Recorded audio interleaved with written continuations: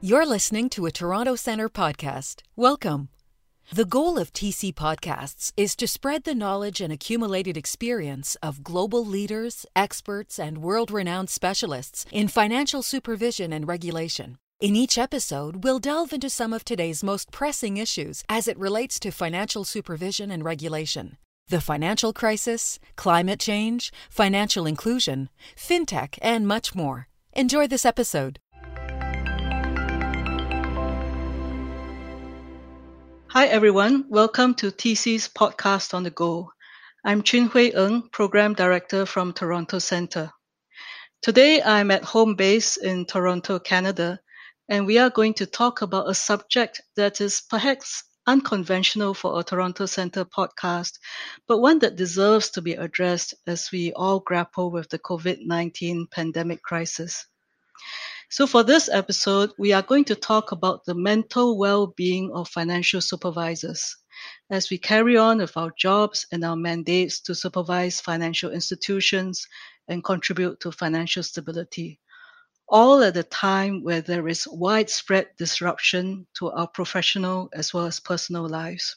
To help us get our minds and hearts around these issues, I'll be talking to our expert today, Max McConnell. Max has been practicing psychotherapy for 15 years and runs his own practice in Toronto. Max is also a registered social worker in the province of Ontario. A warm welcome, Max. Great to have you with us. Thanks for having me, Chen Hui. Max, these past few weeks of the pandemic has seen massive change in the way we work and interact with one another. Many of our financial supervisors are working from home as countries imposed lockdowns. And our routines at work, at school, at play have been drastically disrupted. And some of us, unfortunately, have also experienced deep personal loss. What are you seeing in terms of how families and individuals are reacting to and coping with so much change and disruption in such a short period of time? Great question. One of the main things that we're seeing with this is this collective response of unknowing and not really understanding what's coming. And very often when we don't know what's coming, we become anxious. So anxiety is one of the primary emotions that we're seeing from families, from individuals, and because of the often close proximity that they are in together, different responses from that anxiety can arise. People can get frustrated, they can get angry, they can become afraid. So you see a lot of different emotions that are stemming from the anxiety and the unknowing. That's probably the most prominent thing that I've been working with my clients through this pandemic. And also the acclimatization to whatever it is we're moving into. So people tend to have an understanding that things aren't the same anymore, but they're not quite sure why they're not the same or how they're different or whether these differences are going to be permanent. Not so much the lockdown, but what's coming afterwards. So I think there's lots of question marks in people's heads right now. And because of that, it's really hard to prepare for the future. And when people are figuring out how to manage the future, they're often looking to what's happened in the past. The problem here is that there's no precedent for this in modern times.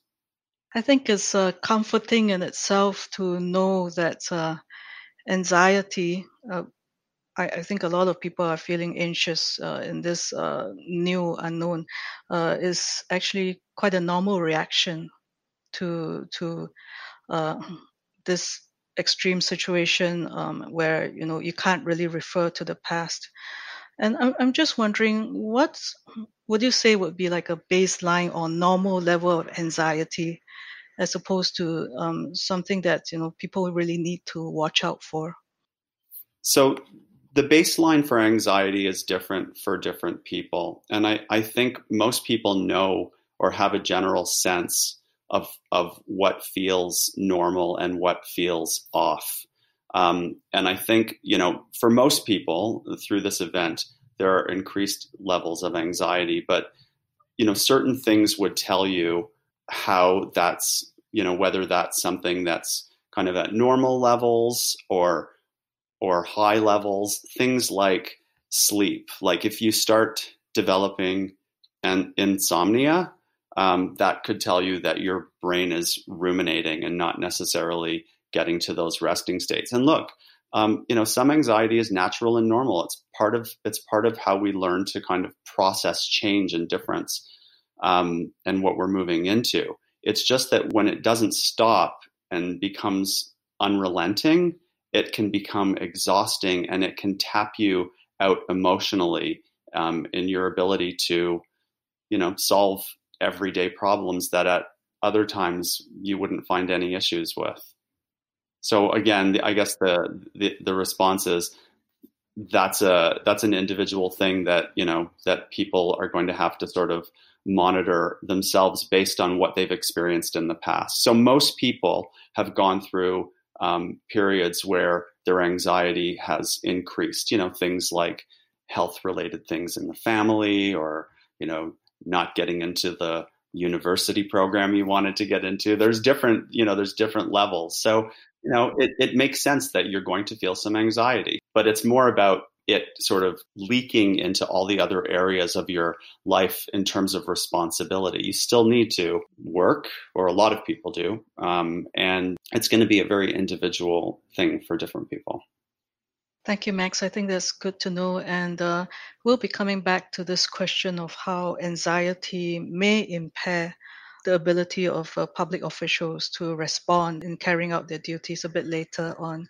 But I just want to, this sounds like quite a bleak picture, but I just wanted to ask, is there anything positive, any silver lining that you're seeing during this time in terms of, individuals, families showing resilience, showing cohesion in these extraordinary times? What have you been seeing? Well, first of all, I love that question. I'm constantly trying to let clients know about looking at where the glass is half full, because our brains take us always naturally to where it's half empty. So great question. And I am seeing a lot of upside to, which is, I understand, a strange thing to say with an awful pandemic going on. Some of the things are connections that people have with people in their lives. Strangely, despite our social isolation, people tend to be reaching out more to other people in their lives through FaceTime or Zoom or some of these electronic connection. And those conversations tend to be deeper than the conversations that used to have in regular everyday life, because they're substantive in sharing how they're processing the change and all the difficulty. So those conversations are actually, I think, more impactful overall. And so for some people, their relationships are deepening. And in terms of families, with parents more accessible, with kids are, at least in Ontario and a number of jurisdictions in North America, home from school. I think in Europe, I think all over the world, actually. And I think, while this can create some stress, because parents have to do their jobs while they're also trying to homeschool, it's also created a sense of collectiveness and cohesion about sort of managing this together. And it's been quite lovely to see. I was actually expecting more conflict than what I'm hearing about. What I'm actually hearing about is that people, despite feeling anxious, they also are appreciative of that closer connection that they're experiencing. I think that's lovely to hear. And I think you've given us a good overview of what, I guess, human beings, including financial supervisors, will be feeling at this point in time. There's always a baseline of heightened anxiety in these circumstances. But there's also a few bright spots where people see the need to come together, in the face of this unknown virus. I would just like to turn our conversation, if I may, putting again the public hat on for financial supervisors, as it were. I would like to turn now to public expectations of public institutions like financial supervisors, like central banks, like health authorities, and like politicians, right? And it seems to me, on the one hand, that the public is looking for directions and clear answers from those in charge, from public officials, in this time of great uncertainty. But on the other hand, I think this also depends on cultural and social norms. On the other hand, I cannot help but wonder if all of us at some point have resisted or even resented directions from the authorities, especially if they are kind of inconvenient or they seem to chip away at our freedoms. So, from the point of view of public officials, including financial supervisors, it really seems that public communications is a great challenge at this time that they really have to get right.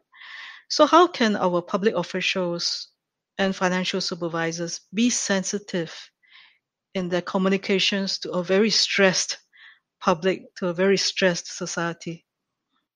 I think projecting a sense of calm would be one of the most important things that they could do. Um, the people that they're speaking to are very anxious and they're looking for information. So, leaders, financial managers need to present information that's sometimes going to be difficult to hear in a way that's empathetic and understanding that it might be difficult for people to hear.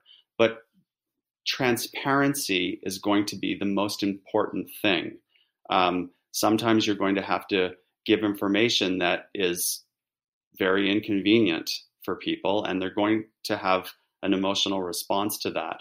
But if you give those, if you engage in a way that is empathetic and understanding and calm, you're less likely to heighten their anxiety because they're often going to be taking their emotional cues from you. The other question I would imagine that stems from that is, okay, so how are they going to project a sense of calm if they themselves don't have all the answers? Well, part of the transparency would be being truthful about what they know and what they don't know. It's going to be tough to say, I don't have the answer to that, but you can do that in a way that's respectful and not patronizing, and say something like, I don't have the answer to that, but I will do my best to find out, because that's an important question. And so almost sharing your own process of how you're kind of incorporating all of this new information with your clients in a very kind of transparent way. Again, it might be difficult for people to hear, but at the end of the day, these are about long-term relationships. And what you want to convey most importantly is that you're trustworthy. So if you answer something based on what somebody wants to hear, but then that, and that makes them, say, less anxious in the moment, but in reality, that's not completely truthful, and they find out later, you're actually doing damage to the relationship.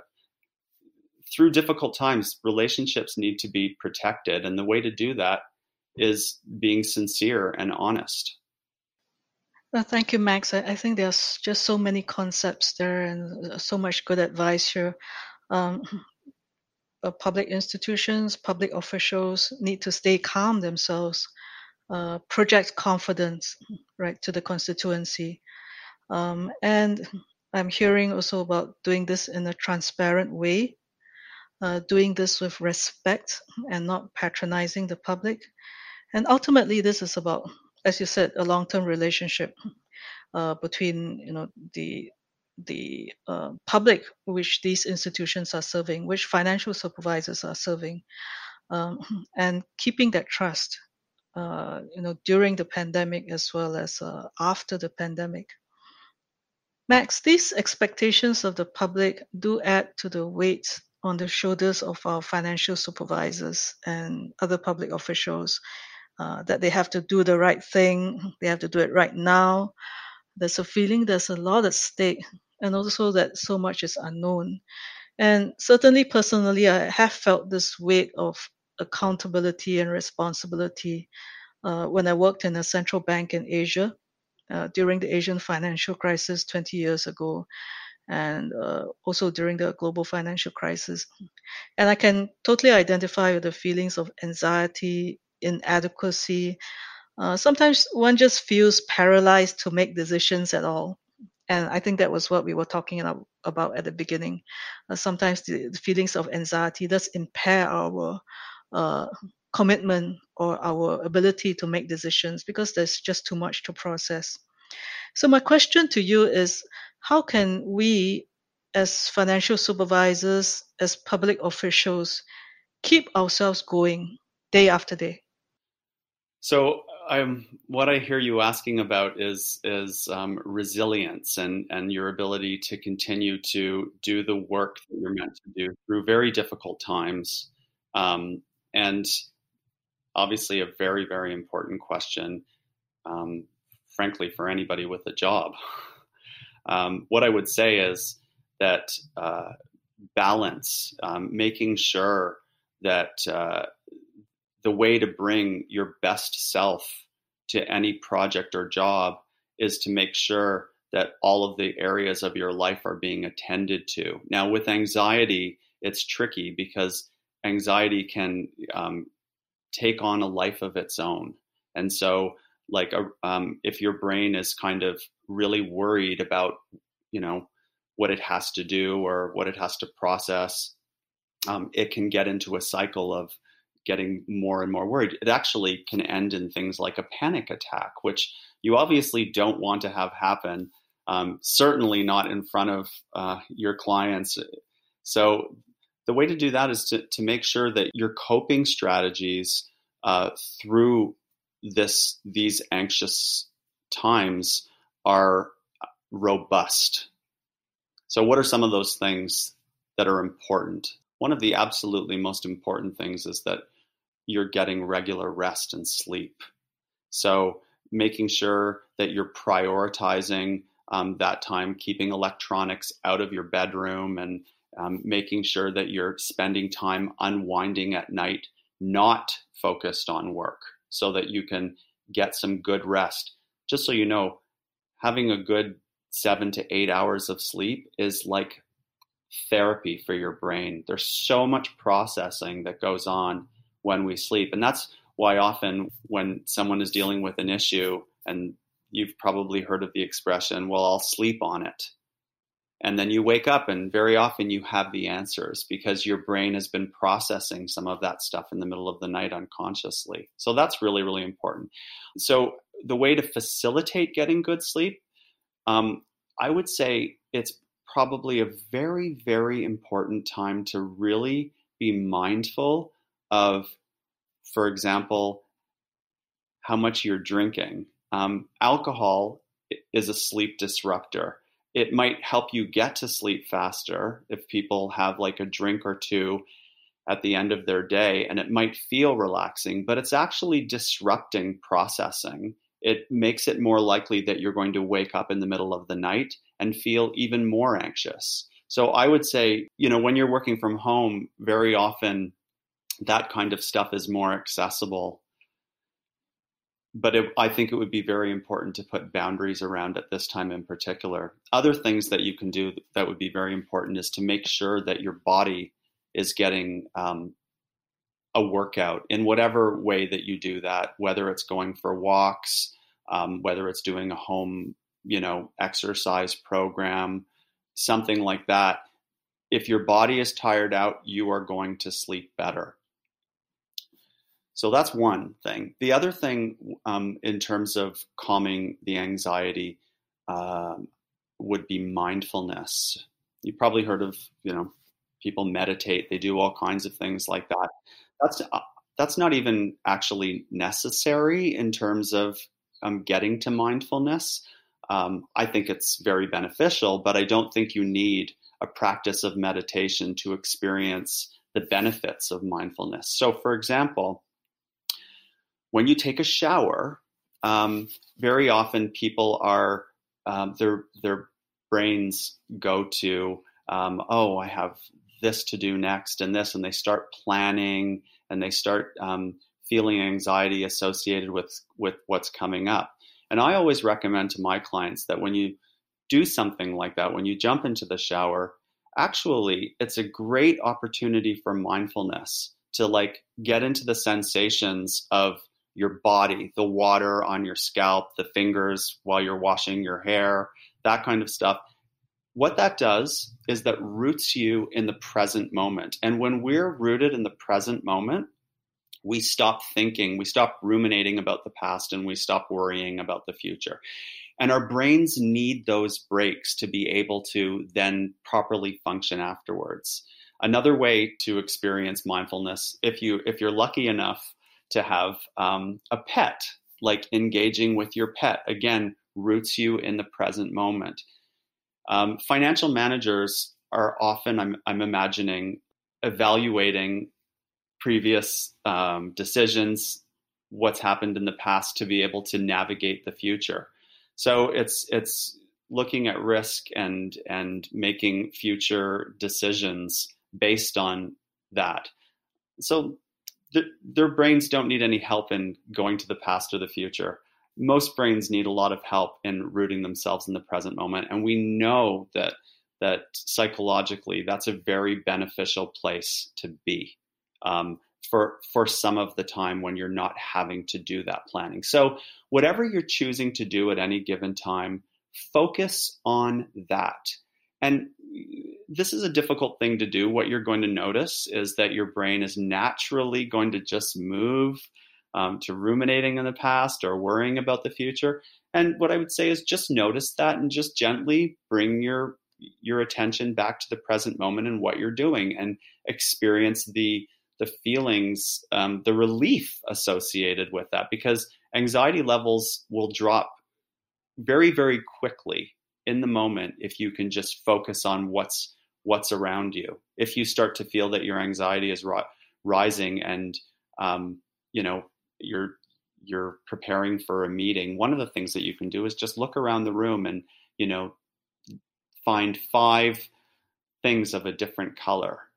Well, just doing that little piece will bring your anxiety level down. And then when your meeting starts, you'll probably feel less anxious. One of the final things that you can do with anxiety is talk to somebody about it.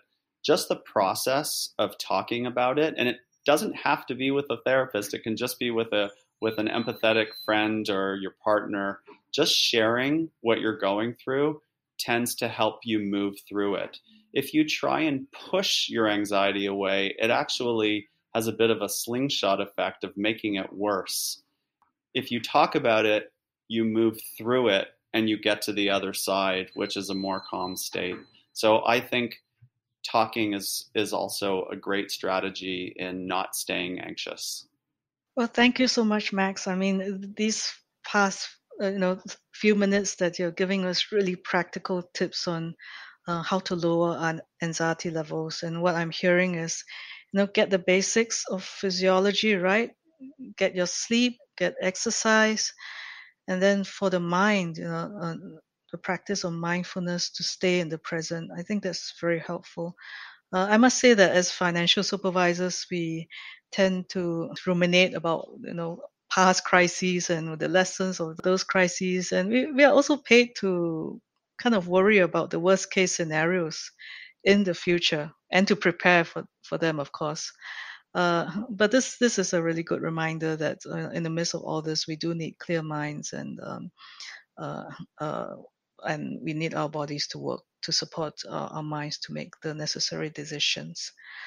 I just want to turn to another related issue. We talked just a little bit about working from home.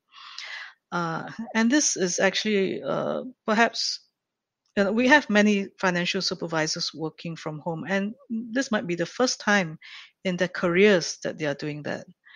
And everybody seems to be still figuring out how to transpose their kind of reporting arrangements, decision making protocols from the office to a work from home environment.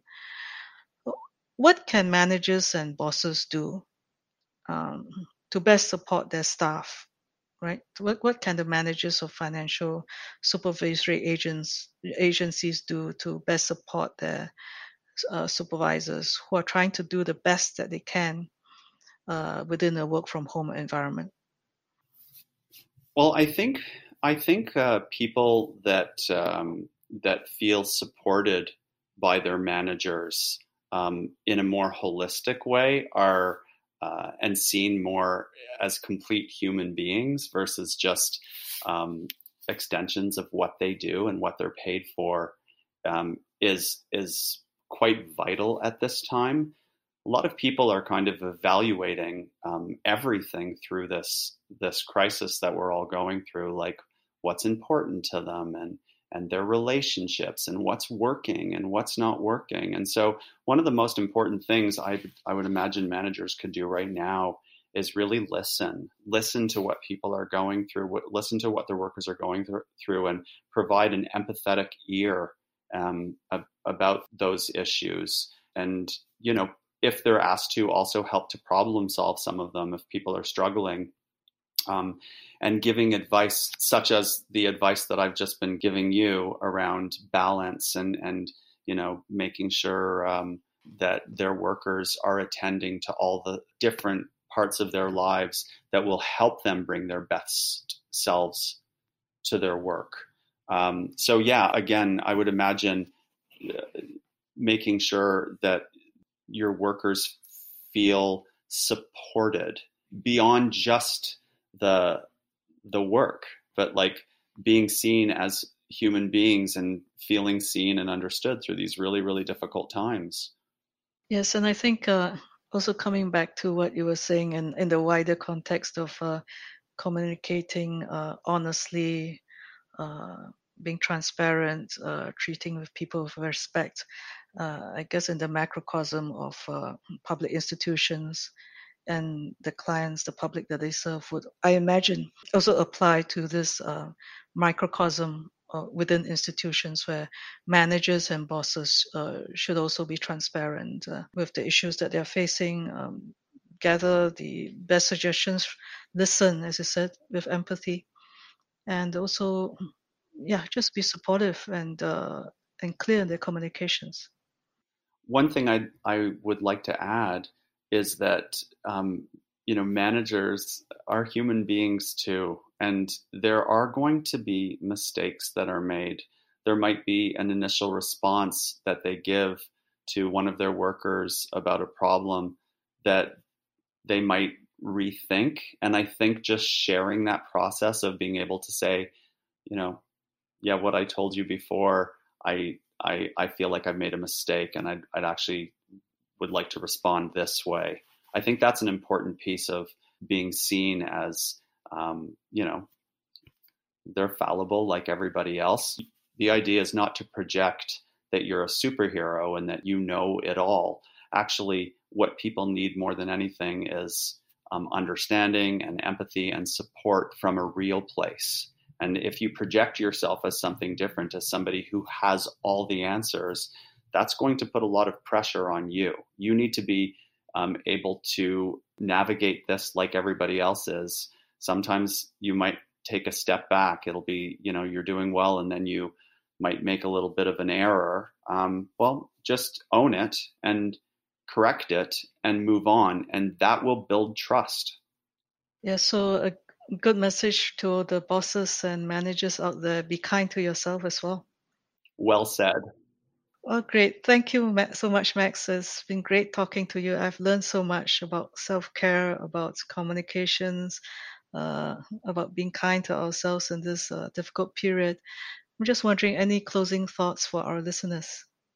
Well, I think the things that we spoke about are, I know that your audience is primarily financial managers, but these things apply I think, to people across the board. So some of these things, I would say, share widely with your loved ones, with other people. Practicing self-care is an example for the people in your life. So if you can do these things for yourself, other people that you're connected to will see you as an example to work towards. So do as I do versus do as I say. So if your workers or your family see you treating yourself well and being balanced, they can take their cues from you and aspire to the same levels of self-care themselves, which then can make your relationships better and tends to expand the positivity. Thank you so much, Max. I think that's great advice. And financial supervisors are professionals, but they are also human beings, members of families, members of society, and as absolutely take on board what you said about self-care and spreading the message of self-care widely in this time. So thank you again, Max. Thanks for having me, Chen Hui. Thank you. I'm here today in Toronto with psychotherapist Max McConnell, and you've been listening to a Toronto Centre podcast on the go. Thank you for joining us.